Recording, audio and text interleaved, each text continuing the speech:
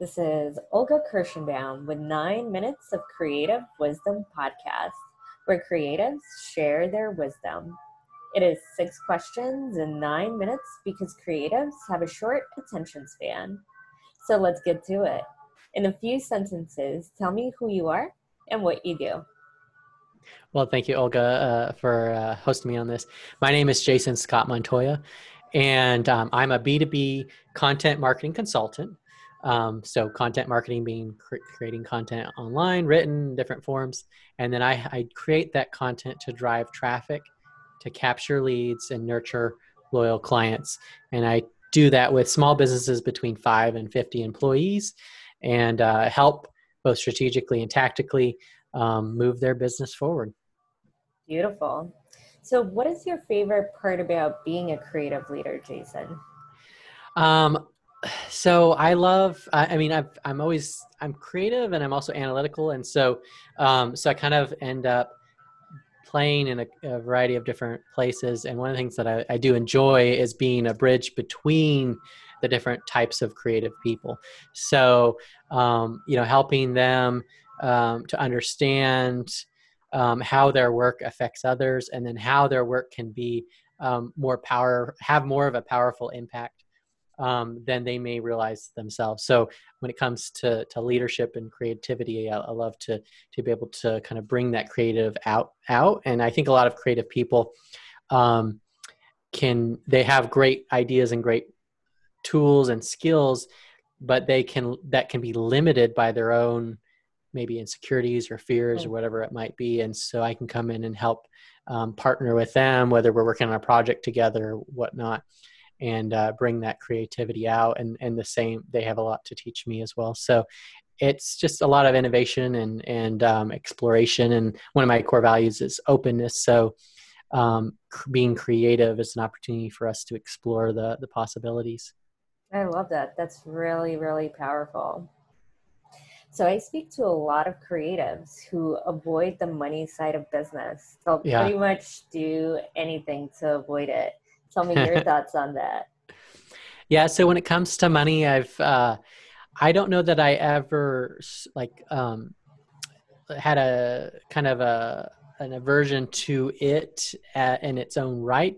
The challenge I think I struggled with when it came to talking about it was when it came to selling a project, and then the cost of that and that dynamic.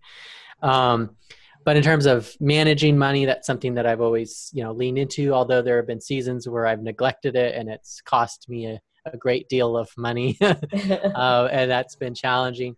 But I think a lot of it's, how we think about it, how we frame it in our own mind, and what we think about it. And so I think if we struggle with talking about money, it's probably because we have some sort of a roadblock, or maybe an unhelpful or an inappropriate relationship with money that needs to be resolved. So in other words, our own problems may be affecting how we look at, talk about, and share money. So I think when we lean into that and explore that, having a process is real helpful. So in terms of sales, here's what I do, here's what it costs, here's how that works.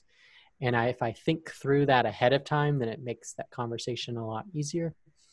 But ultimately, when it comes to sales, we need to talk about money early and often, as Blair Enns from Win Without Pitching says in his book. So that's something that has helped me to navigate that. So I love that tip. I think a lot of people that are listening struggle with the pricing conversation. Sometimes yeah. a project goes maybe outside of the scope Mm-hmm. and things change, and all of a sudden you have to have more money conversations. So Mm-hmm. that's a very good tip. If you're prepared, you can definitely be walking into that conversation, be more confident.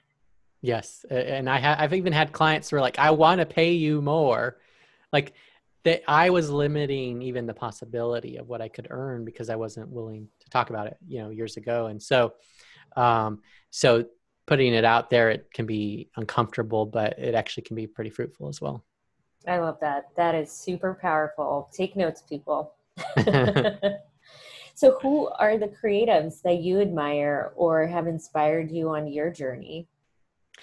Yeah, so I've been influenced by many great people, and I wouldn't be who I am and where I am without them. Two that come to mind, and in fact, they just did a podcast together in the last couple of days. Simon Sinek, who wrote the book, Start with Why, and Seth Godin, who's written a variety of books and talks a lot about freelancing and entrepreneurship, and he writes every day and publishes. And so Seth Godin I've followed his blog for, probably at least 10 years, and just videos and interviews and anything that he's done. And so his point of view and his creativity and his insight has been, a huge influence on my life and my marketing and the way that I see things. And so I'm grateful for his influence in my life, and continue to follow along with him as he navigates the crises that we're all in, and ideas and opportunities to lean into.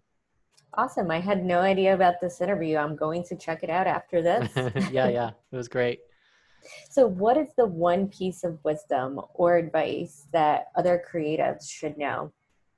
So one of the things I would encourage creatives is to embrace the idea of organization, and to do it in a way that complements who they are as a creative. And so one of the ways that I've done that is, me and some other people that worked with me in the marketing company I used to own, we developed a system called IDEMA, IDEMA. It stands for ideate, discover, execute, maintain, audit. And what it is a project management system for creative people. And we were all terrible at project management and getting stuff done. And we would hire project managers, and they would we needed them, but they would jump into our chaos or creative chaos, and they would run away screaming because it was too chaotic. And so that happened over and over in my marketing company. And so eventually we're like, man, we need to figure our own stuff out before we bring some of these people in. And that was where IDEMA was born. And it really was this question of, what's the life cycle of an idea in a project, and where does it start and where does it end? And that's where the IDEMA, IDEMA, and those are all the stages of the process, and you can't neglect any one of them. You have to involve all of them. And that as a creative person, that gave me a framework to embrace that allowed me flexibility. It is a framework. It's not a strict system, although you could definitely develop it into something more specific.